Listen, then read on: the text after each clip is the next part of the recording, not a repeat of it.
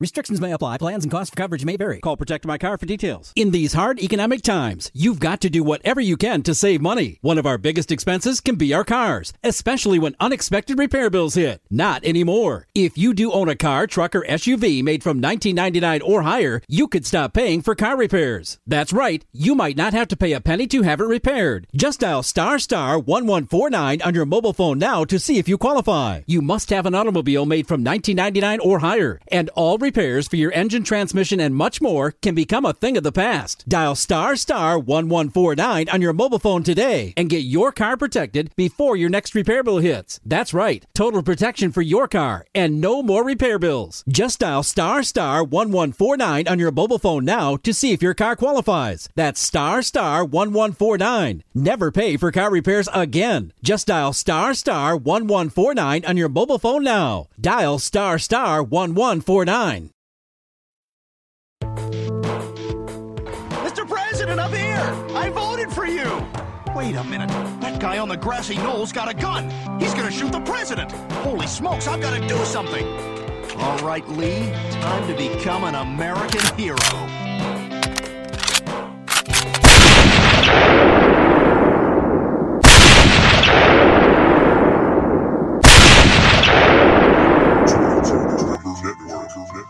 Indianapolis Media proudly present to you the Lone Gunman Podcast with your host, Rob Clark, where research comes to shine and myths come to die. Stay tuned, be right there.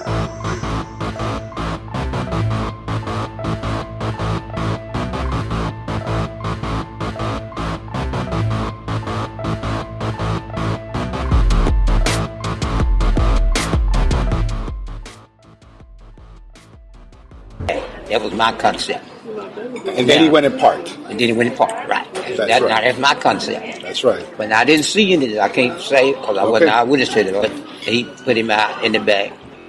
He's always put him out. Now, you said he only rode with him on weekend. He rode with him every day. Really? Monday through Friday. Really? Mm-hmm. We didn't know that. And he would bring him.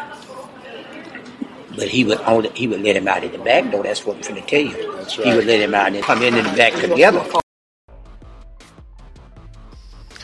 What's up, everybody, and welcome to the show. This is your boy Rob Clark. This is the Lone Gunman Podcast, and this is the 100th episode. Thank you. Please. Thank you very much. You're too kind. Thank you. I guess now I can be syndicated, right? I'm 100 episodes in. I guess you kind of need a network for that, huh? And I'm not on one. But it's all good. You still love me, right? What's up? Welcome to the show. This is the 100th episode of the Lone Gunman Podcast. I never thought I would get this far, but here we are. And I wanted to bring you a big-time guest today, for the 100th episode. But I kind of got stonewalled. I got the cold shoulder. So guess what? You're stuck with me. And just me. Now, the clip you heard at the top of the show is actually from a different show. The Real Deal. Jim Fetzer's show. And you might be saying, Rob, what in the hell are you doing playing Jim Fetzer stuff on your show? Well, even the sun shines on a dog's ass every once in a while. And sometimes, when you're sifting through that big pile of cow dung, you can find a beautiful, pristine piece of corn, nestled in all that crap every once in a while. And, I'll give credit where credit's due. They tracked down and found and interviewed Roy Lewis, a Texas School Book Depository employee who was there actually standing on the front steps November 22nd, 1963, in front of the School Book Depository. He had been an employee with the company for approximately a year and a half by the time of the assassination. He was an order filler like Oswald and Frazier. And he was actually only 17 at the time. That makes him 69 now. He lied about his age to get a job there. And I'm going to put up a link to the entire interview if you'd like to go listen to it, if you'd like to torture yourself. The one criticism I do have of the interview, well, I have a few, and I'll go ahead and tell you them. If you're going to interview a witness as important as Roy Lewis, you don't do it in a crowded, loud restaurant, first of all. I mean, I know it's nice. You want to take the guy out to eat? Fine. Take him out to eat when you're done.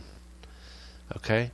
But you need a nice, quiet place where you're not disturbed by the waitress bringing food or some asshole crunching potato chips into the microphone.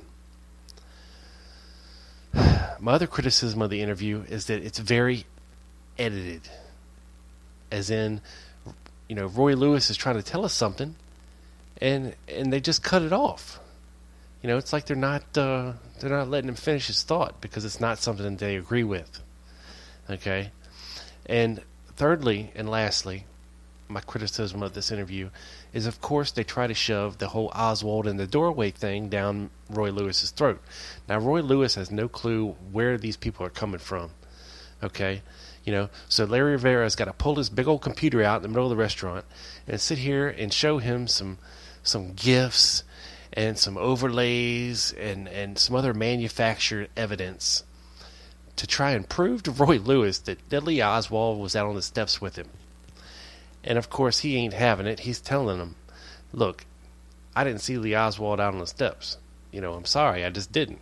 And they try to say, oh, but you weren't looking behind you, were you? You well, no. He said, I was focused on the president.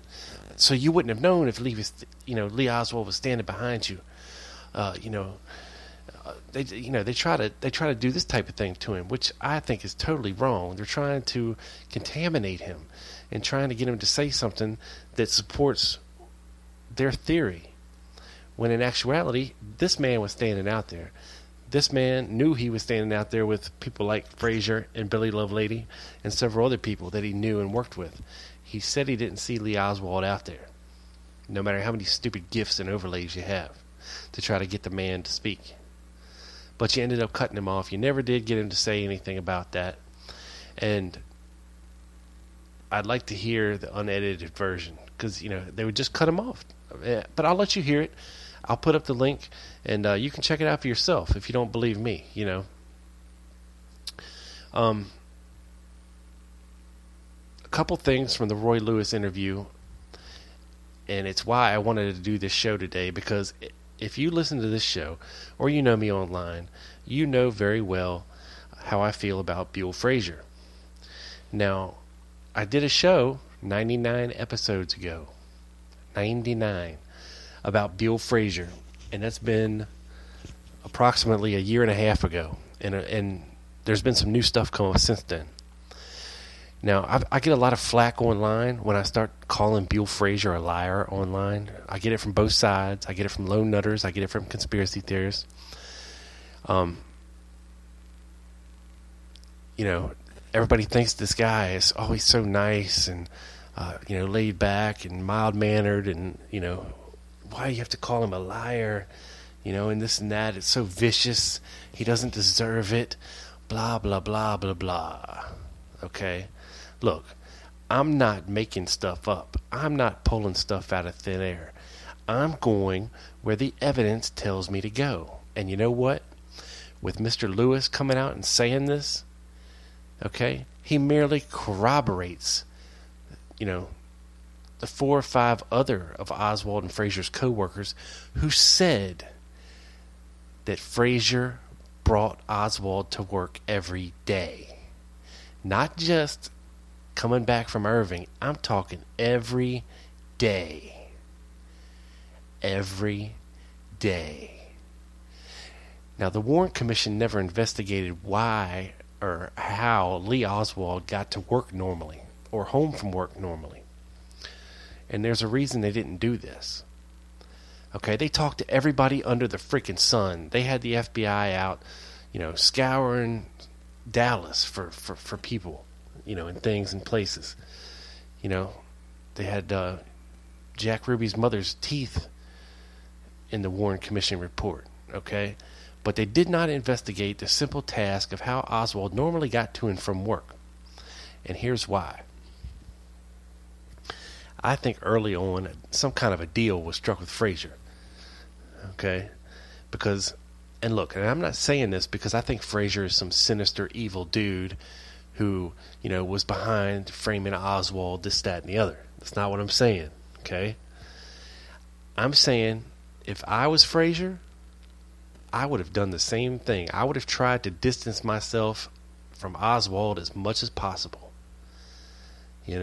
Like, I barely know the dude. Like, he never talks. I don't know nothing about the guy. Blah, blah, blah. But in actuality, if you're giving a man a ride to work every day and a ride home from work every day, the reality of it is you have a much closer, more intimate relationship than you're letting on. Okay? You have to remember, Frazier's 19 years old. He's impressionable. He's a young guy. Now, Oswald's not much older than him. He had just turned 24. But look, Oswald had already seen the world. He had experienced things that 99% or more of the United States population would never do. Okay? He'd already been to California, Japan, Taiwan, the Philippines. He'd already been to Russia. He'd lived in Russia. He'd been to Mexico a few times. He'd been to England, all across Europe to Finland, and into Russia. I mean, this guy had seen the world. He'd been in the Marine Corps. Okay? He had a Russian wife. He would have had a ton of stuff to talk about. And this is not even speaking to his, what he was doing in New Orleans. Okay? I'm just saying, from a standpoint of this, if you're around a guy and he's about your age and you're starting to become friends and you're giving him a ride, you're talking about stuff. You're not just talking about the weather and, boy, isn't that tree pretty, Lee? You're talking about stuff. Frazier would have looked up to this guy because he'd already seen the world and experienced so many cool things, and this would have just stroked Lee Oswald's ego. Now, are we supposed to believe that Lee Oswald, all of a sudden when he got to Dallas, stopped having friends? Stopped seeking friends? Because he'd had them his whole life up to this point, in every stage of it, in the Marine Corps, in New Orleans, growing up, in Russia. He had friends. He did. He just did. He was not a loner by any stretch of the imagination. Yet all of a sudden we're supposed to believe when he gets to Dallas, he just shuts down. And he decides to become an asshole. This psychotic lone nut asshole. I don't buy it. And if Frazier was giving him a ride to and from work, they would have had more in-depth conversations than what we're privy to. They would have had a closer relationship than what Frazier is letting on to have been. Okay? Now, there's allegations whether or not Frazier was actually picking him up from his rooming house on Beckley and bringing him to work. People say, oh, he wouldn't do that. It's too far out of his way. No, it's not. It's actually only 1.25 miles out of his way. 5 minutes is all it would have taken. And that's really not a huge deal. For something, a nice guy. Buell is a nice guy. I'm sure he is. And you see this poor sap Oswald, starting to walk home from work. You're like, hey man, you need a ride? Hop in, dude. That's what nice people did back then. That's what they do now. And Lee, do you have any way to get to work? Oh no, I gotta walk, Buell, or take the bus. Buell's like, man, look, it really is no problem for me to swing by and grab you in the morning, dude. I can do that, no problem. If you need me to. Sure, that'd be great. Okay. Now look, the Warren Commission investigated a lot of stuff. They never investigated how Lee Oswald got to and from work. And if they did, they would have run into probably the morning route bus driver, the afternoon route bus driver, and all of the people that normally rode the bus to and from work, okay, that would have had contact, who would have stood beside or sat beside the assassin of the president. But you never hear from any of these people because they don't exist, because Oswald didn't ride the bus to work and he didn't ride the bus home. Okay, and Oswald normally never, ever took cabs anywhere because they were too expensive. He would have either rode the bus or he would have walked, or he would have caught a ride in with his old buddy Wesley. Okay? Now look, when we get, to the supposed relationship, and look, I'm telling you, Buell's lying, okay? Roy Lewis, you heard it there, and I'm going to play it again real quick because it's only 29 seconds long, and listen carefully to what he says one more time. That was my concept. And then he went in part. And then he went in part, right. That's right. Now, that's my concept. That's right. But I didn't see any of it. I can't say because I wasn't eyewitness to it. But he put him out in the back. He's always put him out. Now, you said he only rode with him on weekend. He rode with him every day. Really? Monday through Friday. Really? Mm-hmm. We didn't know that. And he would bring him. But he would let him out in the back door. That's what I'm going to tell you. That's right. He would let him out and come in the back together. There you heard it. There you heard it, right from the man's mouth. Now, we've known about Oswald's other co-workers, and I'm talking about Edward Shields. I'm talking about James Jarman, Harold Norman,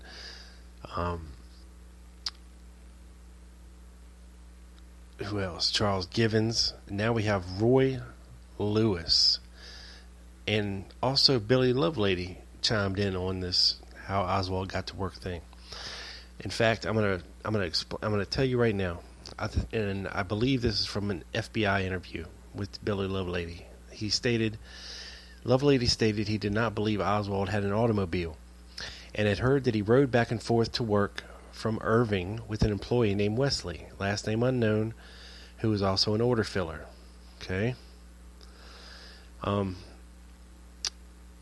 That's what we have Lovelady saying on there.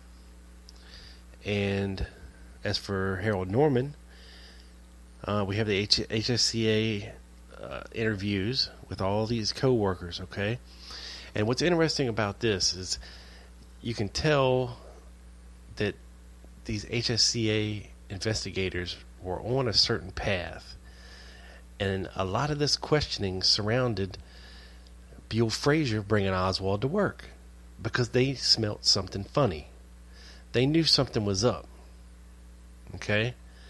And you can tell from their questioning they're trying to get somewhere with this. Okay? But like with most of the HSCA investigations, when it comes to actually going somewhere and interviewing people or bringing them to you to interview them, or spending any kind of expense, eventually it dries up and they tell you to move on. It happened very often with L.J. Dale, Seagate, and Fonzie.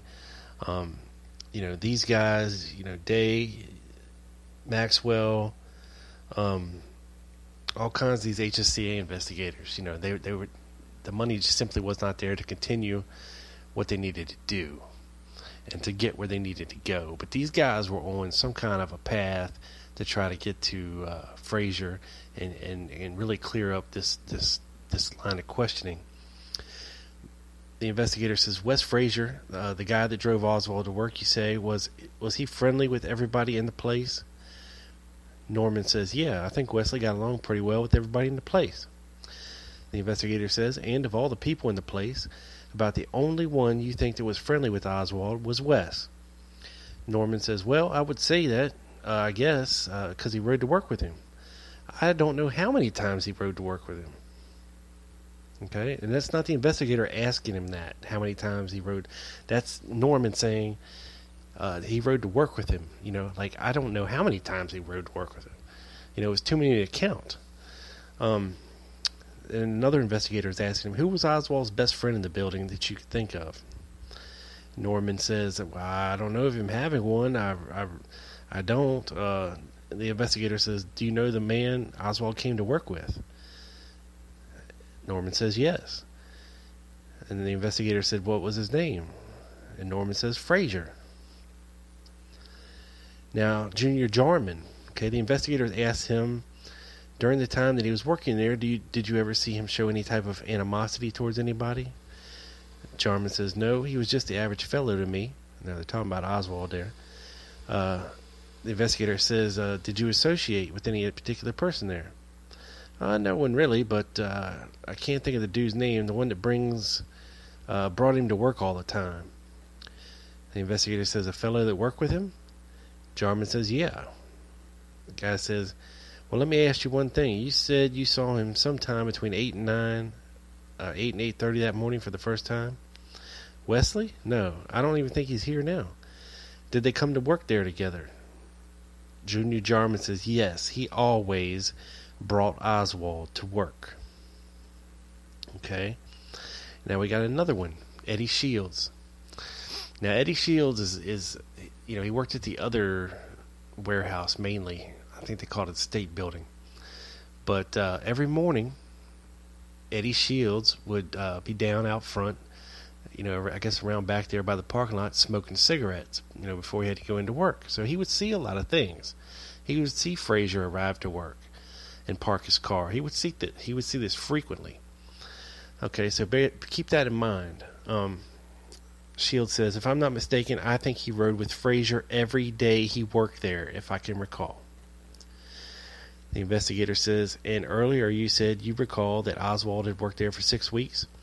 Shields says, he worked there for 6 weeks from mid-October to the November to the assassination.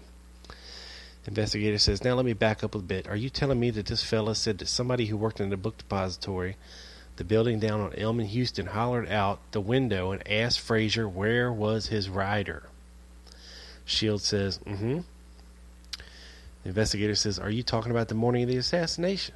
Shields says, I think it was, Mr. Davis. If I'm not mistaken, I think it was. Davis says, and how did you come about this information?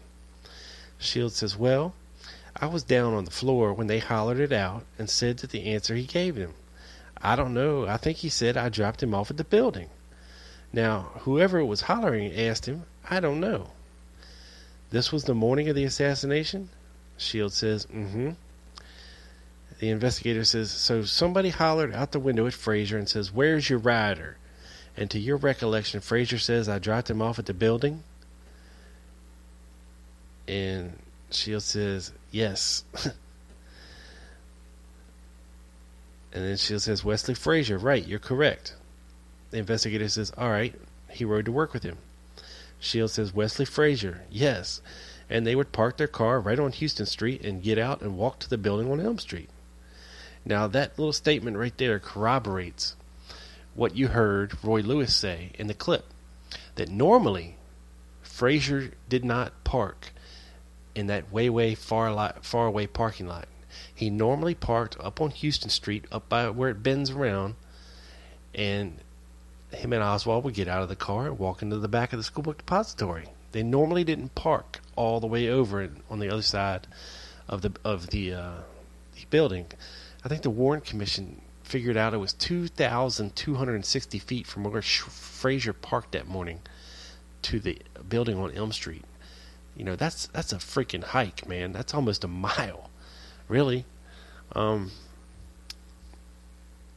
So, yeah, that little nugget there, it matches what Roy Lewis said.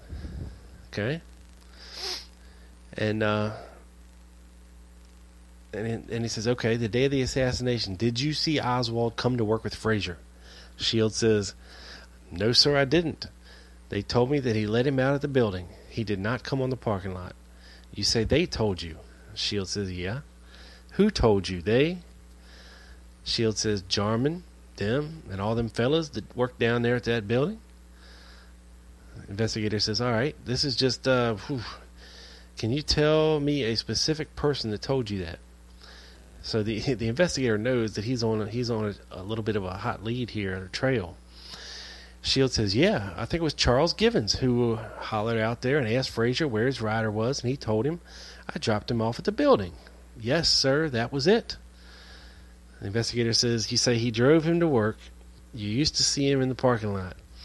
Yes, he come by that parking lot. And did you drive him to work every day that you can recall, or on certain days? Shields says, every day. Every day. Okay? Now, it would seem reasonable, if it was raining that morning, as Buell said in his interviews, as they drove in from Irving, that it was raining, and that's what they talked about. They talked about the raindrops on the windshield. That he would drop Oswald off at the TSBD. I mean, it was a country mile where Frazier parked. Especially if his friend has a package. I know if I was bringing somebody to work and it was pouring down rain, or even raining at all, that I would be a nice guy and drop him off at the building. I'm not going to make him walk and lug some package 2,000 feet, in the rain. That's just ignorant. I mean, I have to park my car and walk anyway. So that makes no sense. Okay? Now, the official story, if you're to believe Frazier, is he says that him and Oswald arrived in the employee parking lot, and upon arriving, he tried to rev his battery up, and he was revving the engine up, to try to charge his battery, But if he had just drove in from Irving, that probably wouldn't have been necessary.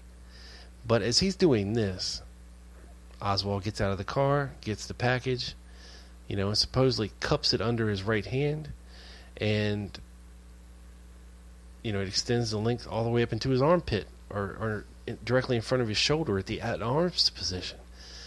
Now, this doesn't make sense either, because if Oswald is going to all the trouble to conceal whatever's in this bag, if it is a rifle, okay, why in the hell is Oswald carrying it like a goddamn rifle? Okay?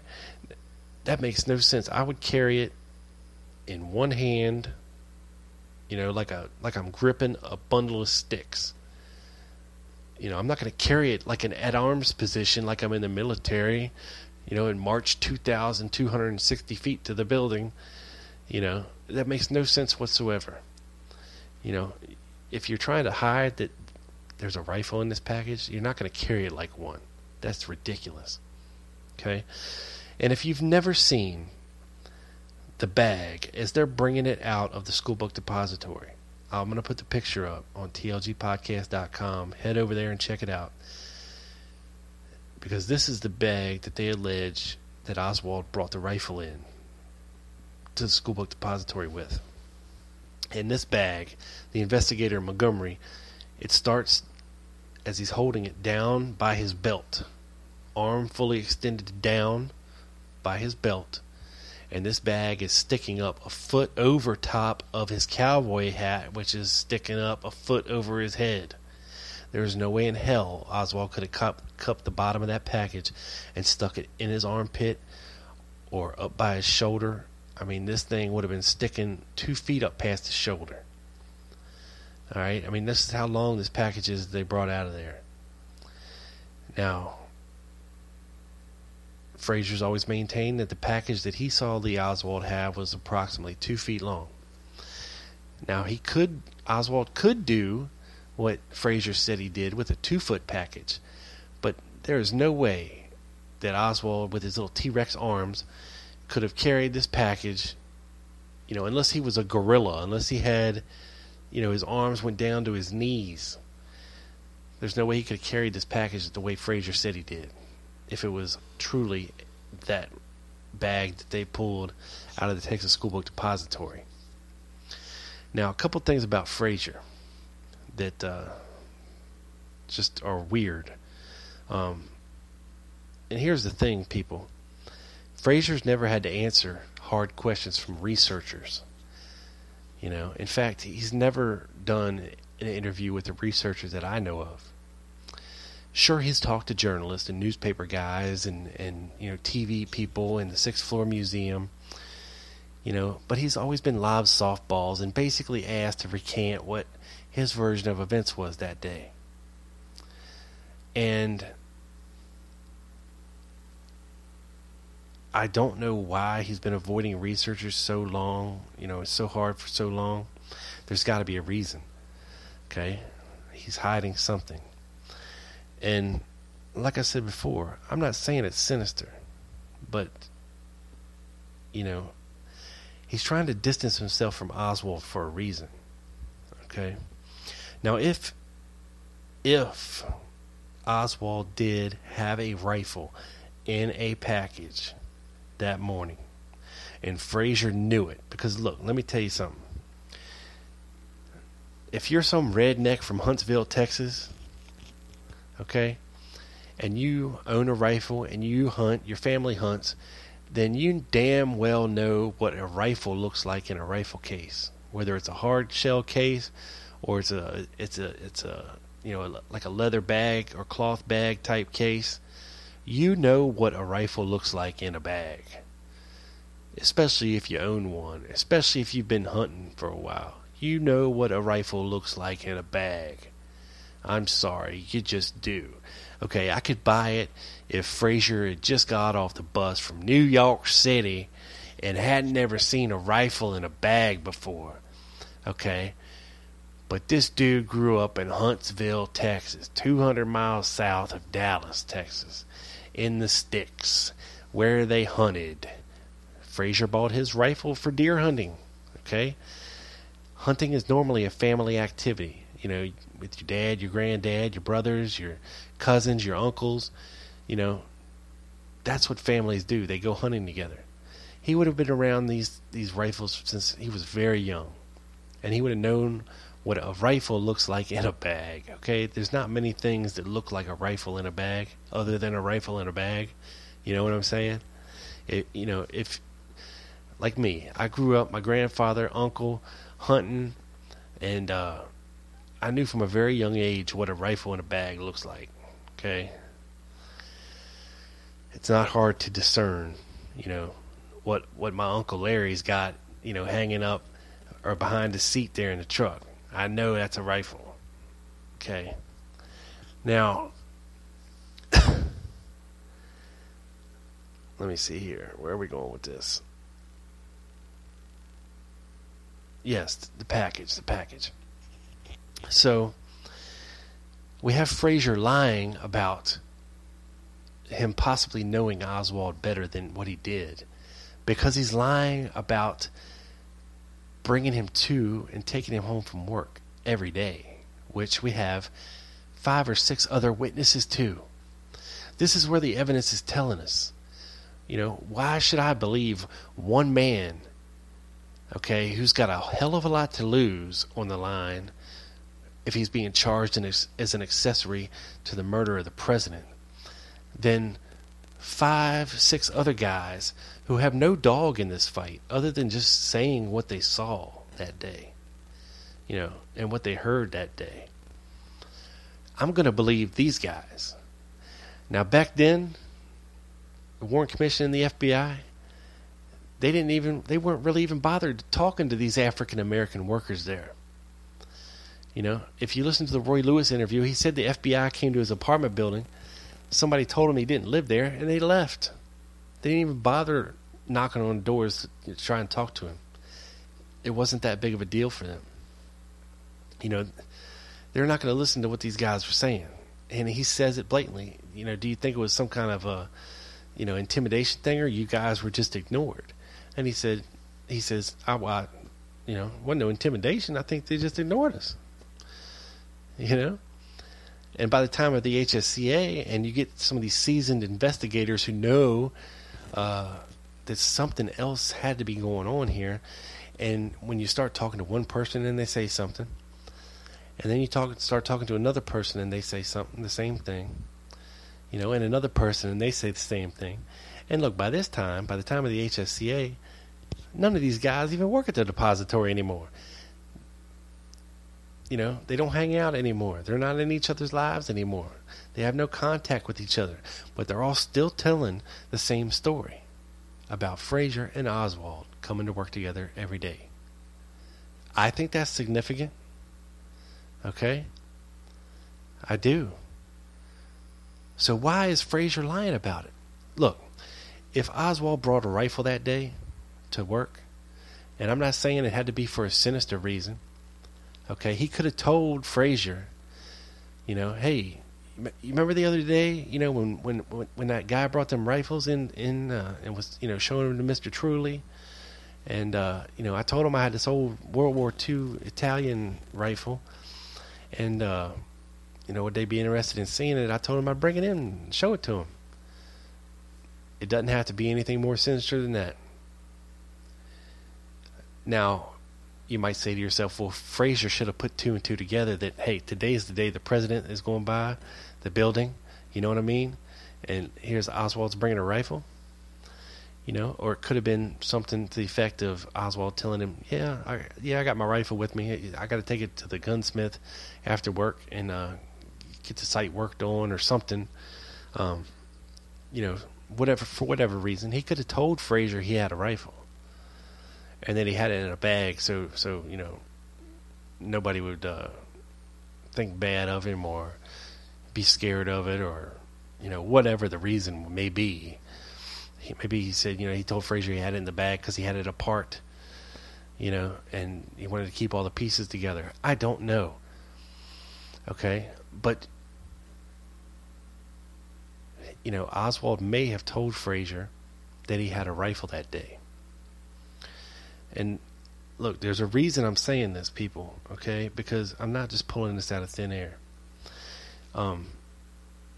When Frazier was talking to the HSCA, they found out that Frazier told them that he was put in a lineup with Oswald. Okay, and this is something that's never been out there before. And that Oswald said to him, he said that Oswald told him that he owned Dallas, and that he said to you drove the car. And then they asked him, do you remember anything else about what went on during the lineup? Okay, I mean, that's insane, because, Frazier's under arrest, Oswald's under arrest. They put them in a lineup together. I can just see them gritting their teeth at each other like, I own Dallas, bitch. And Frazier being like, look, man, you're dragging me into this. I didn't have nothing to do with it. And Oswald saying to him, well, you drove the car.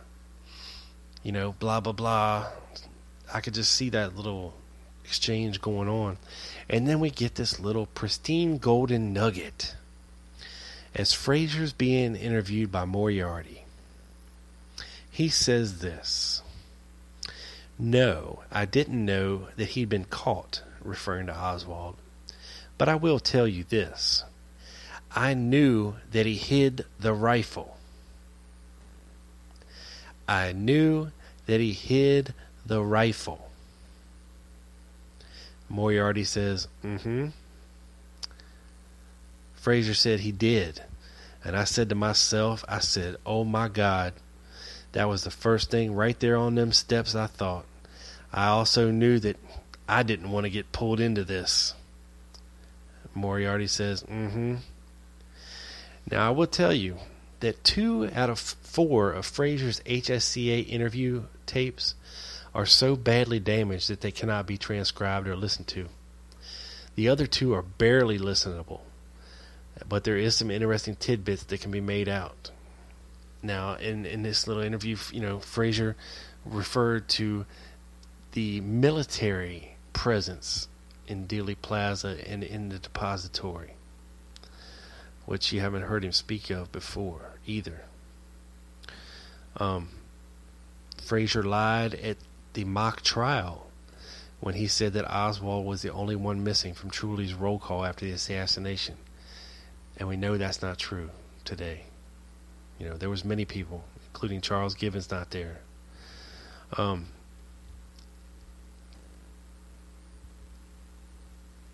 We'll get to that. And something I find interesting is that a year and a half ago at the ARC conference in Bethesda, there was a conference goer who was very interested in Prayer Man. Okay? Now, Prayer Man is visible in a couple films from that day, including one called the Darnell film. And many stills or freeze frames from this Darnell film are available online. And in one of them, you can quite clearly see Frazier standing right at the middle of the top of the steps in the entrance to the school book depository. And he is looking in the direction of this so-called individual of Prayer Man. He was shown this photograph and asked to identify who this Prayer Man person is. You know, is it Oswald? Is it Lovelady? Is it somebody else? Is it a woman? You know, Frazier's standing right there to the left of him. And Frazier wouldn't even say that was even him in the photograph. He wouldn't even identify himself in the photograph, let alone Prayer Man. So you see, when Frazier is hit with some tough things and tough questions, I mean, Frazier even told the Warrant Commission that he didn't see any cops run in the building, and they had to go. Marion Baker had to run right by him. Okay, and this is from the same film, the Darnell film, where you can see Marion Baker running into the building. Goes right by Frazier. You can't see this big dummy in this moon helmet running right by you into the building. I mean, where was Frazier's mind? Or was he so shell-shocked he was, and thinking, oh my God, Oswald had a rifle. I brought him to work. Oh my God, he's standing on the steps just totally oblivious to what's going on around him. Maybe that's possible. And I heard this little nugget from Dave Perry, wrote about it in 2008, that Frazier avoids interactions with folks who thinks that he knew something or helped Oswald that day. Like if you insinuate that to Frazier, he won't talk to you. He won't have nothing to do with you. And Frazier owned a rifle. He owned a British Enfield 303 rifle. He had to know what a rifle in a bag looks like, people. I don't know how to make that any more plain and clear. And like I was alluding to before, if you know somebody and you're friends with them, and you're talking all the time, you're riding to work together, you live pretty close together, chances are you might hang out together and do something fun together like this. Maybe go to a rifle range and shoot some guns. Commission Exhibit 3077. In an effort to resolve discrepancies in information furnished by Mr. Slack concerning this incident, Mrs. Slack contacted Mr. Slack during the interview. According to Mrs. Slack, Mr. Slack maintained that Oswald was at the rifle range on November 17, 1963, and that he had been brought there by a man named Frazier from Irving, Texas.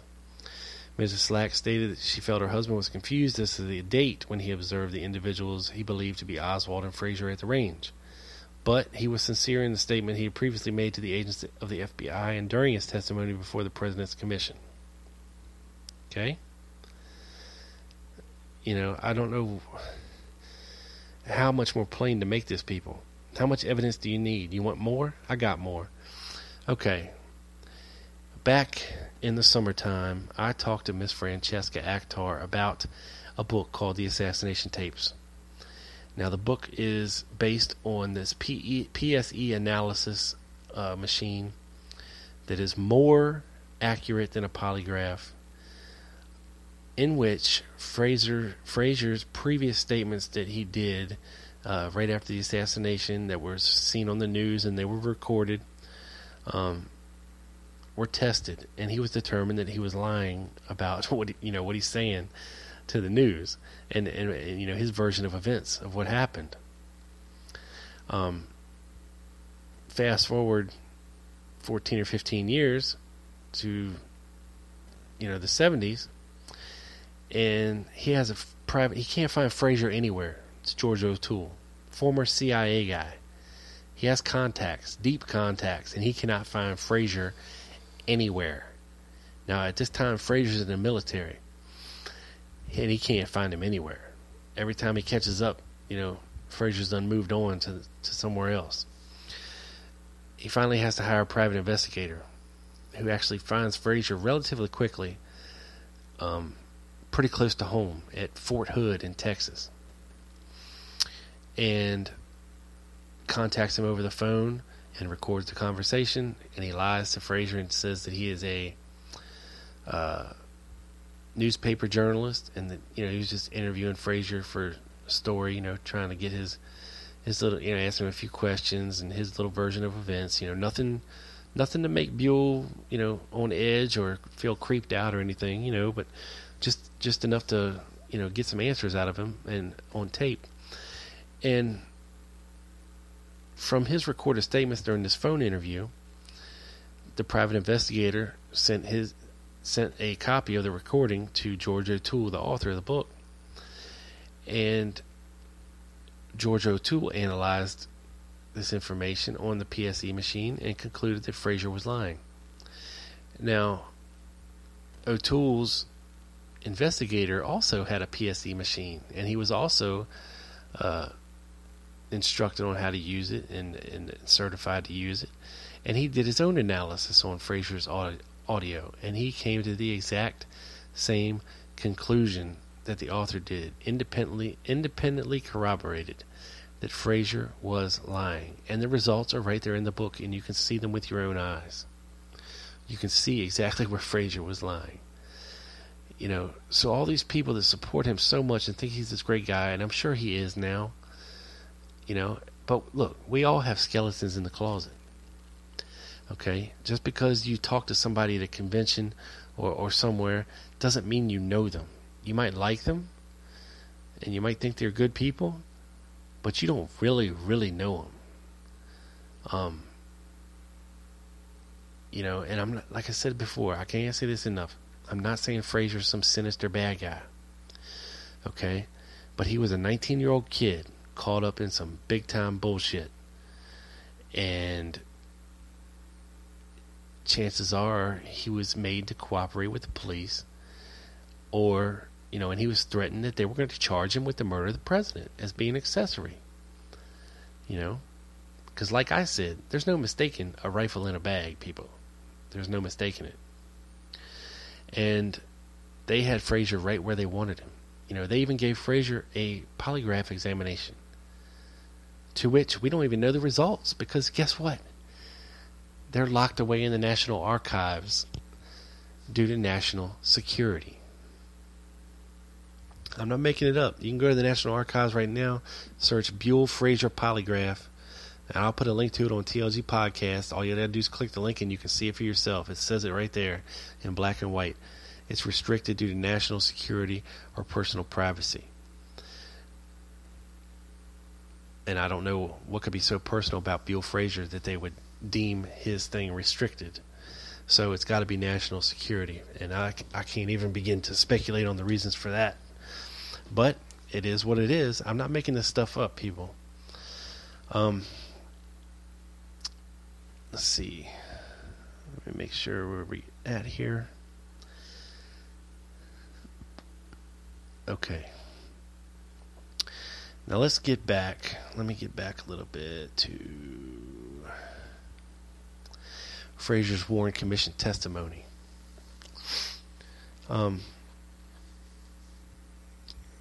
Okay. Now, Frazier told the Warren Commission a lot of things. But what I want to focus on here for a second is Frazier eating lunch. Okay? Let me see.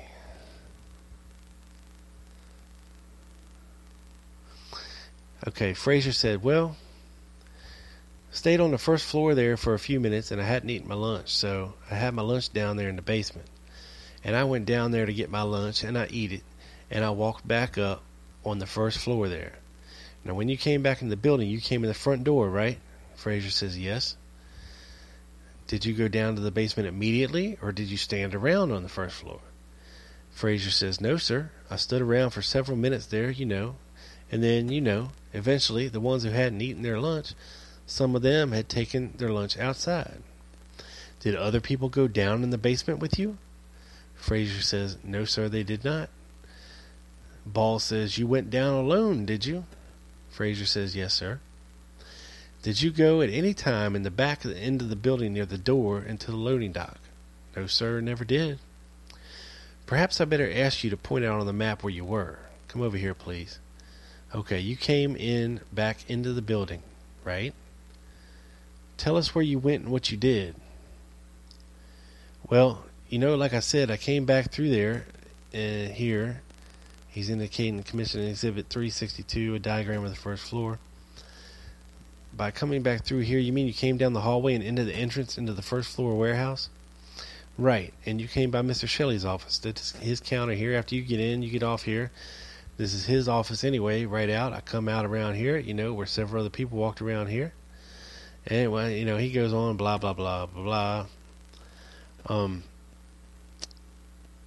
So he says, we left after we stood and talked with some guys there. Some of them had eaten and some of them didn't. Some of them had sandwiches in their hands, and naturally, I felt like eating. And I walked around the bend, and I walked down the steps.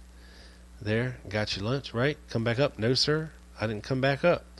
I sat downstairs in the basement, eating my lunch. I looked at my watch and didn't have but 10 minutes.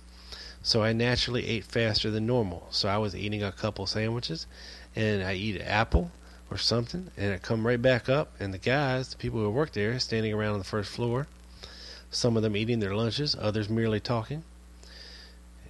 Ball asked, "You never went back to work?" Frazier says, "No, sir, we didn't. I didn't work anymore that day." Okay, so here we have this weird thing, okay? Apparently, Frazier had never eaten his lunch in the basement before. Now, there was a lunchroom on the second floor, and I heard Roy Lewis talk about it a little bit. He kind of says we weren't allowed up there. Now, I don't know if he's talking about the warehouse workers or just the black folk who weren't allowed up there. I mean, apparently if Oswald was up there, getting a soda and hanging out in the lunchroom, maybe Lewis is just saying that the black guys weren't allowed, up on the second floor, because this is still before the Civil Rights Act. This is, still when things were a little wonky between blacks and whites back then.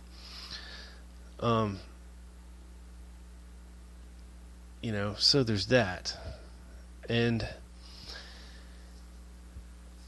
I'm wondering where Frazier normally ate his lunch. Because the black guys, they had this domino room down on the first floor where they would normally eat and hang out a little bit. Apparently the white guys got to go up to the second floor lunchroom. But this was the first time Frazier ever went down in the basement. I mean, he just saw the president's head get blown off. And all of a sudden his first thought is, man, I'm really hungry. I need to go downstairs and eat my lunch. And this is after he's standing on the steps shell-shocked. Then he doesn't see Marion Baker run past him into the building. He's just standing there.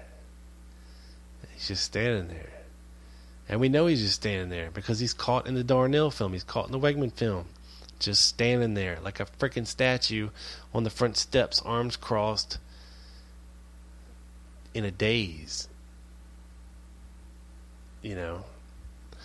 So why would Frazier go downstairs in the basement and eat his lunch? Well, I just told you before,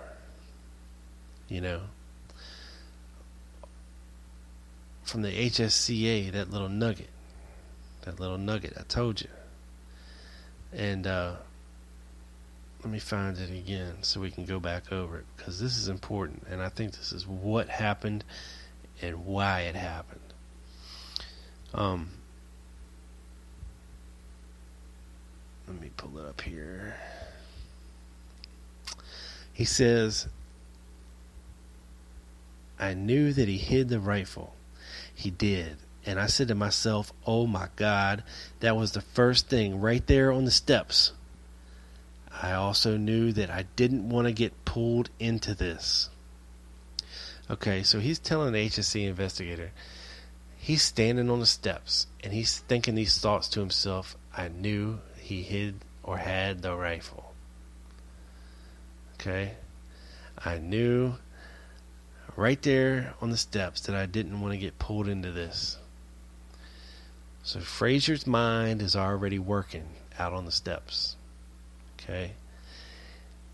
He's thinking in his mind already that this is Oswald.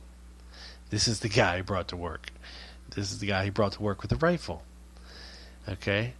Now, he might be thinking, look, I don't even want to see the guy because he might ask me for a ride somewhere, and I don't want to have to tell him no. You know, I just don't even want to mess with this guy. So you know what? I'm going to the basement where hopefully he won't see me. You know, if he's trying to get out of the building or something, he's going to look around for a second and not see me, and then he's just going to leave. This is probably what Fraser's thinking. Fraser's thinking at this point that he doesn't want nothing more to do with Lee Oswald. So what better place to hide than in the basement? Okay, you sit down there for 10 or 15 minutes and you eat your lunch, and by the time you come back upstairs, everything's done blown over and he's gone. Because in Fraser's 6th floor museum oral history, he lies again. And he tells us he stood out on all them steps and that he watched Oswald leave the building, walked up Houston Street like he left out the back door, walked up Houston Street, across the street to Main Street and around the corner and disappeared. And he said that's the last time he saw him. But we also know that he was in a lineup with him that night. So that wasn't the last time that he saw Oswald. And we also know that Oswald left out through the front door because he encountered a reporter. It was either Pierce Allman or Robert McNeil, to which he directed to a telephone. We have what they say happened, and we have Oswald in his interrogation saying that, you know, some Secret Service come in, flashed a badge at him or something, asked where the phone was, and he told them. But they were probably just a reporter with a press pass or press badge or something. That story matches. And at this time, of course, Fraser would have been downstairs eating his lunch. He wouldn't have seen Oswald leave the building, either from the front or the back door, according to Fraser's Warren Commission testimony. Okay, so why did he lie again? Okay, I've pointed out umpteen million times that Fraser has lied throughout the years. I don't know how much plainer to make it to people. I mean, what is the evidence telling us? Okay, either Oswald brought a goddamn rifle to work that day in a 3-foot plus bag, and Fraser knew it, or Oswald didn't have a package at all. Because you know what? There was no 2-foot bag found in the Texas School Book Depository. There were no curtain rods found in the Texas School Book Depository. You can't fit a 3-foot plus rifle in a 2-foot bag. Just doesn't happen. Impossible. Impossible. So, Fraser's either lying about the length of the bag, or he's lying about there being a bag at all. Package at all. Because you know what? And I don't blame him. He wants to distance Oswald. He wants to distance himself from Oswald having a rifle. Period. And I can't say I blame the man. You know, but we're 52 years on now. And I hear Bill Fraser is writing a book, finally. And hopefully he'll come clean in it. And if Bill Fraser, if you ever hear this, I hope you do come clean. You know, because I think you've been carrying around a lot on your shoulders for the past 52 years, my friend. And I think you'd feel a hell of a lot better if you were relieved of that guilt. of that massive burden you've been carrying around for 52 years. Just tell the damn truth, man. If you knew he had a rifle, just tell us. You know, it's not like now they're going to charge you with the murder of anything. You know, if anything happens to you, your family, I mean, it's going to be pretty obvious who did it. You know, I think we're far enough on now that pretty much everybody's safe. Because the people that wanted this to happen are dead, long dead.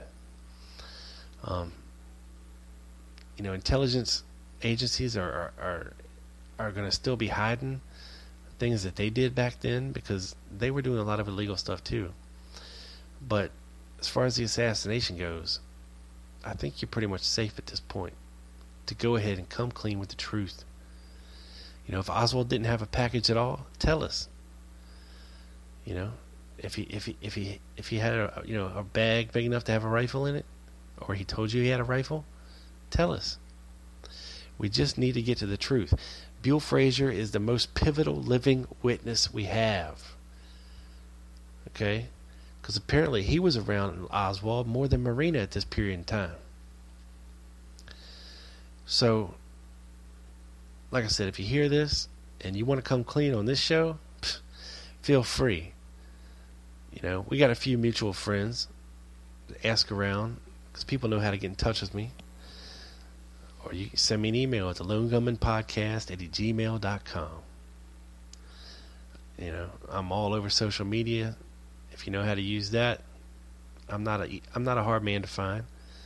Because I got some questions for you I'd like to answer. I'd like the answers to some questions, because I don't think you've been asked the right questions over the years. I'd like to look you in the eyes, and I'd like to ask you why you lied about certain things. And I want to hear you be a man, and I want to hear you tell me why. Because look, I don't blame you. You're a scared 19-year-old kid being threatened, you know, and asked to sign a confession, you know, by the chief of the Dallas police to the murder of the president. And you're standing up to this dude. You know, you're being given a polygraph. I don't blame you for lying or giving them what they wanted. Nobody does. We'd all done the same thing. You know, nope, I don't know that guy very well. Never talked to him. He's very quiet. Da-da-da-da-da. I feel you. But in the meantime, Mr. Frazier, you've been lying to us, and I believe the evidence is finally going to force you to tell the truth. With that being said, sir, this sumbitch is in the can, beamed up to that satellite and down to your ears. This is your boy, and down goes Frazier. Down goes Frazier! Down goes Frazier! Down goes Frazier! Down goes Frazier! Down goes Frazier! Down goes Frazier!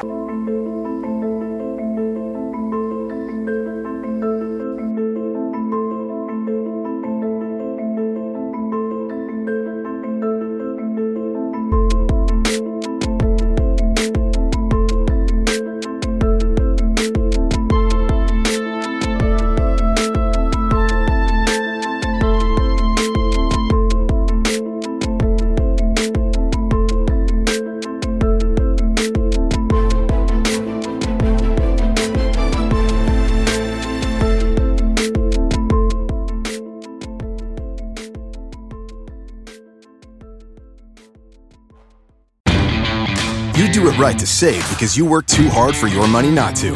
Lowe's is here to help with special Labor Day savings throughout the store. When you buy a DeWalt 2-tool combo kit featuring a drill and impact driver, you get a DeWalt Bear tool for free.